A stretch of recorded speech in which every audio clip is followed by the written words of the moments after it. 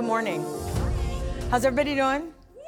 All right, great. Well, as you heard, my name is Darla Benjamin, and I'm the Director of Outreach here at Grace, and it's really great to be with you on this July 4th. So happy 4th of July.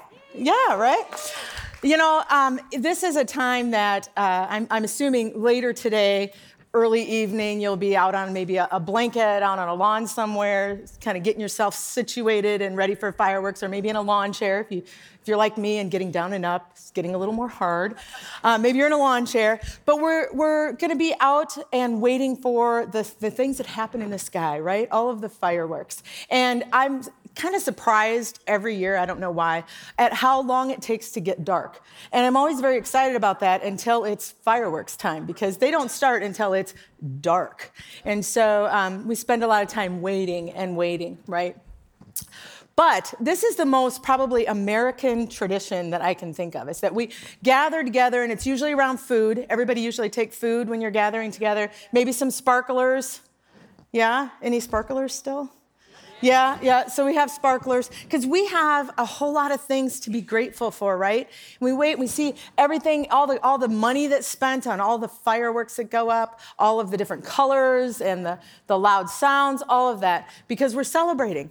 And as Americans, we have a whole lot to be celebratory for. We have a whole lot of freedoms in this country. And you know, sometimes we don't always, get it right, but we have a whole lot of freedoms. Things like we don't have to worry about our physical safety with other countries, right? We have military that protects us from invasions. We have religious freedom. You can come to church this morning. You can go to any church you want to. You're not told what you have to believe. We can attend school. There's not certain individuals of us that can't, are told you can't go to school or you have to go to this school. We can shop wherever and whenever we want. But here's the thing, no matter how many legal or financial or religious freedoms we have, we are still going to be in bondage because Jesus is the only source of true freedom. And as Director of Outreach, I've had the opportunity to travel to different parts of the world. And a couple of years ago, I went to Morocco. And in Morocco, it's a Muslim country.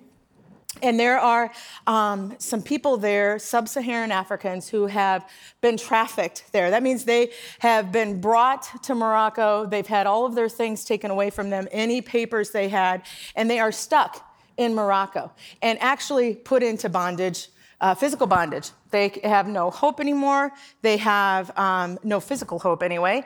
They have no jobs to go to. Like, they are literally stuck in Morocco and sold into slavery. Well, while I was there, we went to a sub-Saharan African church service. And these people who, they had faith in Jesus, right? It was a church service, but they had no reason to celebrate, no reason to have hope, except for the fact that they were free in Jesus. Free in Jesus. Nothing else could have given them the great joy that I saw as I worshiped alongside them. You see, do you know anyone like that, like who is struggling, but has a freedom, a sense of joy that is beyond any kind of explanation? You can just tell by the joy that emanates from them that even when the odds are stacked against them, they have a peace in the middle of a churning sea. They have strength and courage when they are attacked because they have the true freedom that comes only from knowing Jesus. Today, we are going to continue in John. You might have thought we were done with chapter 7 last week. There's one more verse. Technically, it's in chapter 8, as we'll see, but it's denoted as verse 53, so that comes from chapter 7. But before we get into this, you're going to find it's a pretty familiar story. But before we do that, let's just take a few minutes and pray. Will you pray with me? Heavenly Father, thank you for the freedoms that we enjoy in this country. And especially today, I just pray for our brothers and sisters around the world who do not have those freedoms, but who have the true freedom that you bring. And Lord, as we look at this story today, I just ask that you would open our ears to hear what you have for us to hear, Lord. And just bless our time together this morning. In your precious and holy name I pray. Amen. Now, if you are following along in your Bible, you will notice that when you get to chapter 8, or chapter 7, verse 53, it has a little bit of an italicized kind of wording in front of it. Everybody see that, have that? And maybe you're wondering, why is this italicized? And does it matter? Well, what it means is that this passage, this story was not in the original manuscripts. And so maybe you're thinking, well, then why is it now? Like, can I trust that? Can I believe that it's true? Like, why, should we care about this if it wasn't in the original manuscripts? And the answer is yes, obviously. We're going to look at it today. It's currently found in all the modern Bible translations, and God-breathed is God-breathed, amen? And it is good for teaching and rebuking and learning. And so we are going to take a look at this. Now, this passage has often been preached from the standpoint of like looking at sinful actions and the judgment of those sins. But we're in John. And if we have learned anything over the last many weeks, in John, Paul uses the word sin to refer to an unbelief. And that's really something that I had to wrestle with because I have always looked at this passage in just a little bit different light about it. It's all about the physical sins that are happening there. But I think that God has some really great things for us to look at and ponder and learn about freedom with this passage. So let's take a look. We're going to start by reading the entire passage, and then we'll come back and pick it apart a little bit. All right, here we go. Then, this is verse 53 of 7. Then they all went home, but Jesus went to the Mount of Olives. At dawn, he appeared again in the temple courts, where all the people gathered around him, and he sat down to teach them. The teachers of the law and the Pharisees brought in a woman caught in adultery. They made her stand before the group and said to Jesus, "Teacher, this woman was caught in the act of adultery. In the law, Moses commanded us to stone such women. Now, what do you say?" They were using this question as a trap in order to have a basis for accusing him. But Jesus bent down and started to write on the ground with his finger. When they kept on questioning him, he straightened up and said to them, "Let any of you who is without sin be the first to throw a stone at her." Again, he stooped down and wrote on the ground. At this, those who heard began to go away one at a time, the older ones first, until only Jesus was left with the woman still standing there. Jesus straightened up and asked her, "Woman, where are they? Has no one condemned you?" "No, sir," she said. "Neither do I condemn you," Jesus declared. "Go now and leave your life of sin." So let's just kind of set the scene here for what's happening. What do we know right away? Well, Jesus had gone away and had come back and returns to the temple to continue teaching the people that were gathered there.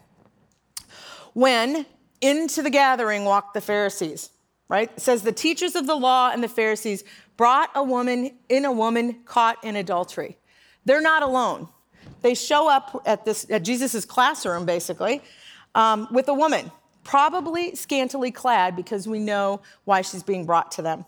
And I'm sure she was not escorted on the arm and gently brought in, but likely dragged there. They made her stand before this group of people and said to Jesus, "Teacher, this woman was caught in the act of adultery." Now, they have put her on display in the middle of a group gathered to hear Jesus teach. This is not by accident. They didn't happen to find Jesus at the temple, right? This was a happening thing. Listen to this. In the law, Moses commanded us to stone such women. Now, what do you say? They were using these questions as a trap in order to have a basis for accusing him. They had no real accusation to have him arrested. And so they're asking him, "Hey, here, I've brought something that is actually a sin. Now, what are you going to do about it?" Right? They knew they knew that he would be in the temple, and they knew that he would be in a crowd. And they needed something to pin on Jesus so that they could have a solid accusation against him. And what better way to do that than in kind of an open court, right? Have a whole lot of witnesses to what he's going to do. So they bring this woman, place her on center stage, heavy with shame and exposed, and says, "What are you going to do about it, Jesus?" Now, I can imagine the Pharisees kind of standing with their arms crossed, kind of rocking back and forth on their heels, like looking around the crowd. Look at this woman. What are you going to do about it, Jesus? Right?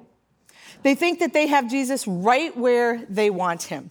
See, they knew the law, and Jesus was caught between a rock and a hard place. If Jesus stoned the woman, then he wasn't following the law, because the law said that both the man and woman should be brought forward, if Jesus stoned the woman, brought the man and woman forward together. And if Jesus let her go, then he's also not following the law, because the punishment for adultery was to be stoned to death. And on top of that, Jews were not allowed to carry out sentencing, so they had him there too. So they sat back and waited for Jesus to respond. And likely they readied themselves for his arrest. Finally, right? But Jesus is not confined by the law. So here's Jesus' response. You ready for it? Jesus says nothing. He could have ranted and raved, but he said nothing. Instead, he bends down and he starts to write on the ground with his finger. Now, the Bible does not really tell us what Jesus wrote, right? But what if what he wrote on the ground in front of the woman, but still visible by the Pharisees who are standing around her and the teachers of the law, what if he wrote down the different sins represented in the lives of those who could see it? I'm sure, adultery. I'm sure the woman saw that one laid out for her. Cheat. That one probably hit home for somebody in the group, right? Anger, lust, gossip, envy. Word after word after word, Jesus writes. And all the while, the group continues to pummel him with questions. The man's writing in the dirt, and they're still questioning him. They ignore what Jesus is writing. They ignore the sins that he has written down in the dirt. They are unwilling to look at their own issues and face their own undeserving lives. Instead, they continue to try to trap him into saying anything that will give them cause to arrest him, peppering Jesus with questions and redirection. But this is the wrong focus. So Jesus straightens up and says to them this: "Let any one of you who is without sin be the first to throw a stone at her." Now in Romans 2:1, it says, "You therefore have no excuse, you who pass judgment on someone else. For at whatever point you judge another, you are condemning yourself, because you who pass judgment do the same things." You see, Scripture has a habit of calling us out on our own self-righteous behavior. Amen? Yeah. Just as Jesus is calling the Pharisees and the teachers of the law out, it's a reminder that Jesus is Jesus, and we are not. We're not pure and blameless. There are not sins that are greater than others. We tend to rationalize our own sin and elevate the sins of others. Yeah? Jesus knows the sins of the woman, and he knows the sins of the group. He's caused them to come face to face with them, and he says, hey, if you are clean and blameless, then you can condemn. Go ahead, pick up that stone and throw the first stone. But here's the truth. The truth is that Jesus is the only one who has the right to condemn. He's the only pure and blameless one. He's the one who has come to fulfill the law, to be the sacrifice that sets us free from the bondage of sin. There's no one else that can do that. Now, I imagine that the woman was probably bracing herself, right? She's looking down, full of shame, full of guilt, bracing herself, steadying herself against what she thought would probably be the sting of a stone coming her way. But that sting never comes. Instead, in verse 8, it says, again, I love Jesus' response in that. Again, he stoops down and he writes on the ground. After Jesus extends the offer to the group to throw the first stone, he goes back to writing with his finger in the dirt. Now, again, we don't know what Jesus actually writes when he stoops down again and continues to write in the dirt. But what if he writes the word, just believe? What if in the dirt he prints for all to see that he offers freedom from sin through belief? If only they would believe in him, in what he has to offer them.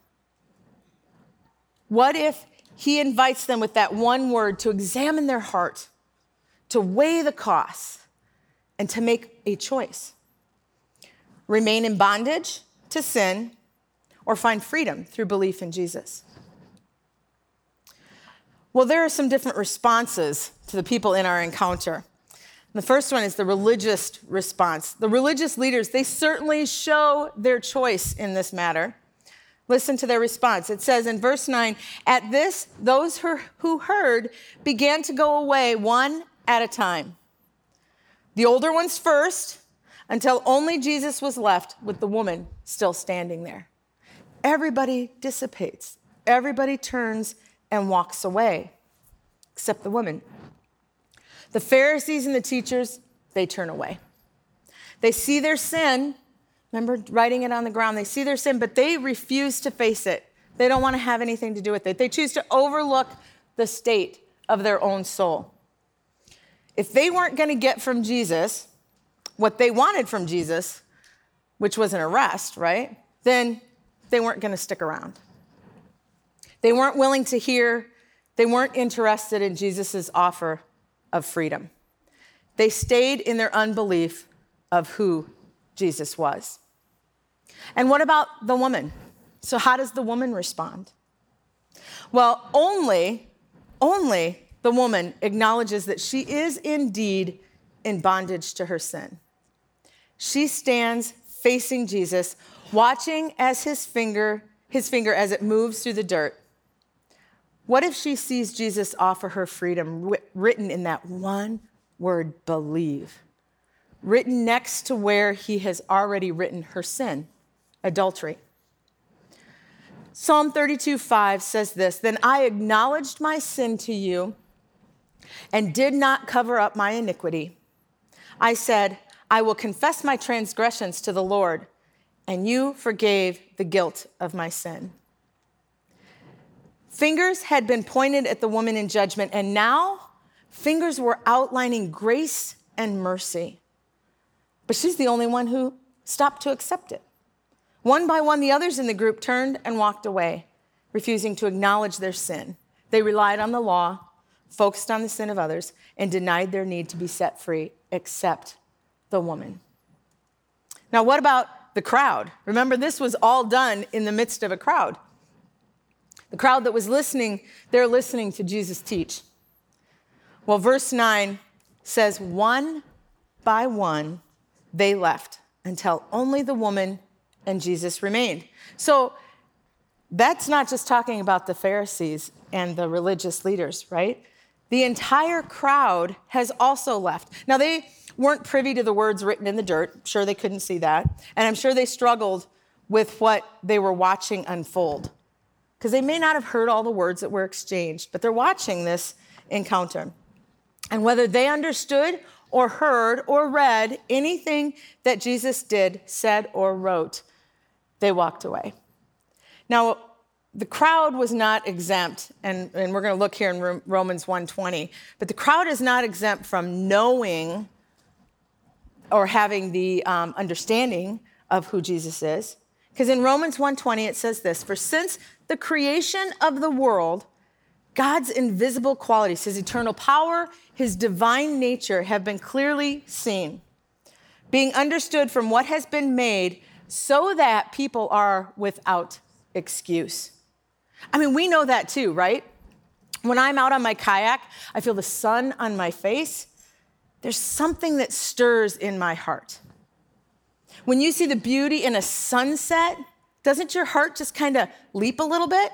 Or when you see the power of a waterfall, there's something that happens inside us that even if we don't know the name of Jesus, our soul, our heart knows there's something it's missing.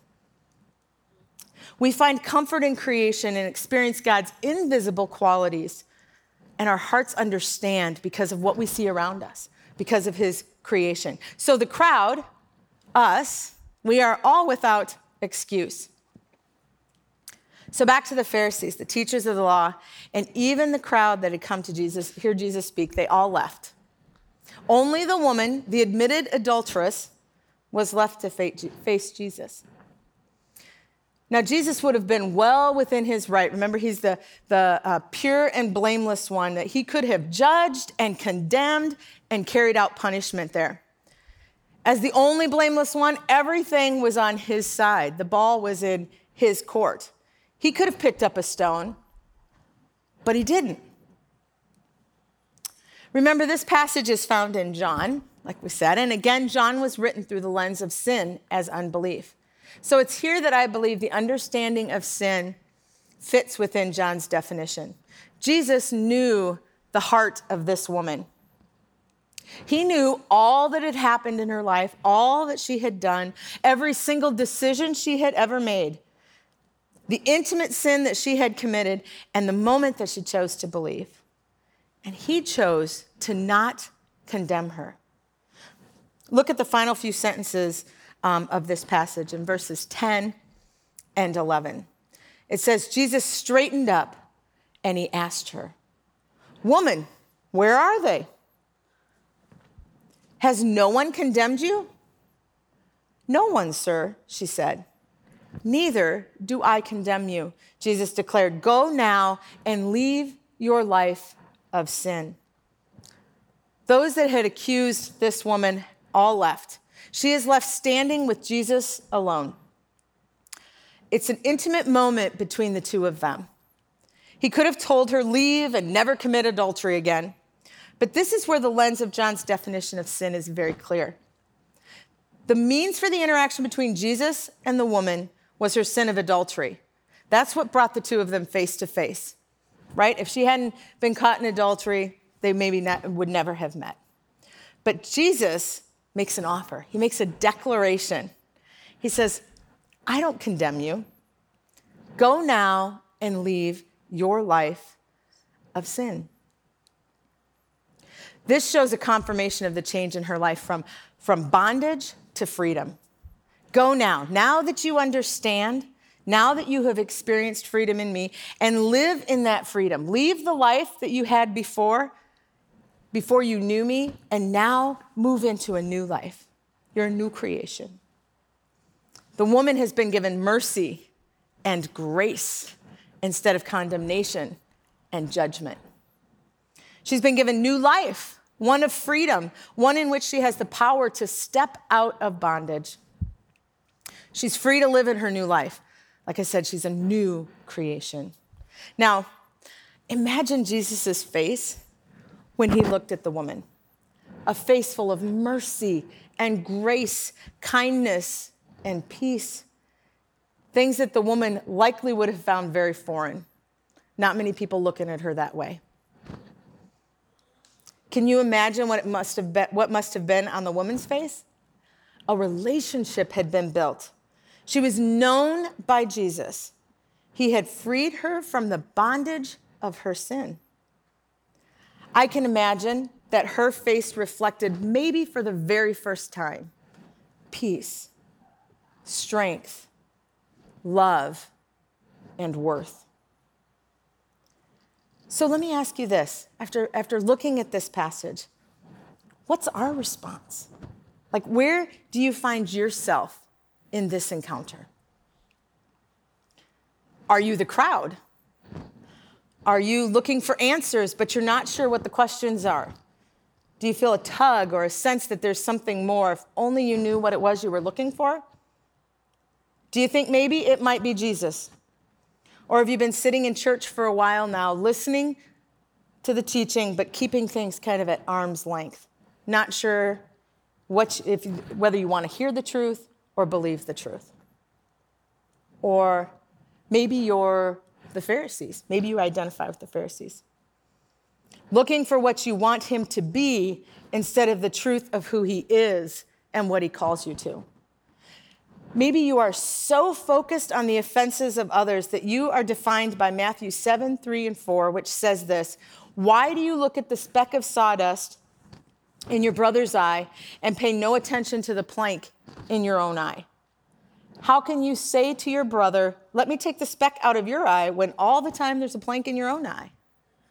Or maybe when you're confronted by your sin, you turn and walk away, like the Pharisees did, unwilling to see your sin, or maybe you're content to live in bondage to it. How do you respond to that? Maybe you don't even notice you have sin. Maybe you're just so blind to it, you don't even see it. Or are you the woman?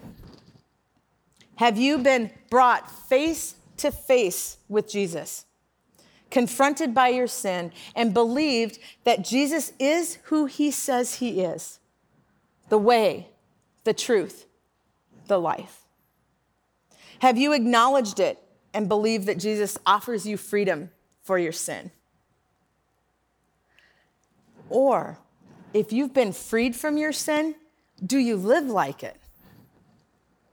I want you to do something for me. It's a little interactive part. I want you to hold your hands out with your palms up, and I want you to squeeze your fists as hard as you can. And I want you to do that till I tell you not to do that, okay? So squeeze super, super hard. Sometimes we believe the truth about Jesus. We believe that he has forgiven our sins and has set us free from the bondage of sin. But we don't really live like free people.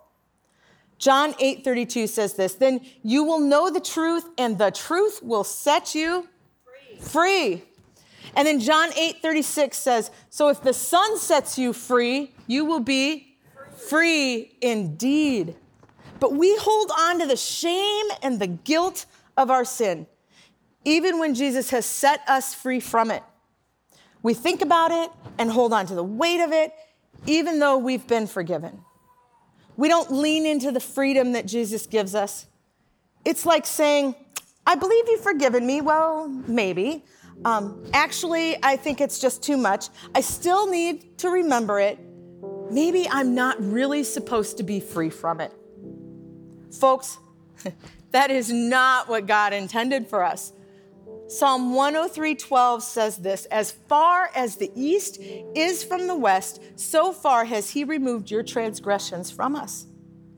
And when we hold on to guilt and shame and anger and frustration, we are taking the control for our sin back. We're not believing that Jesus has truly freed us.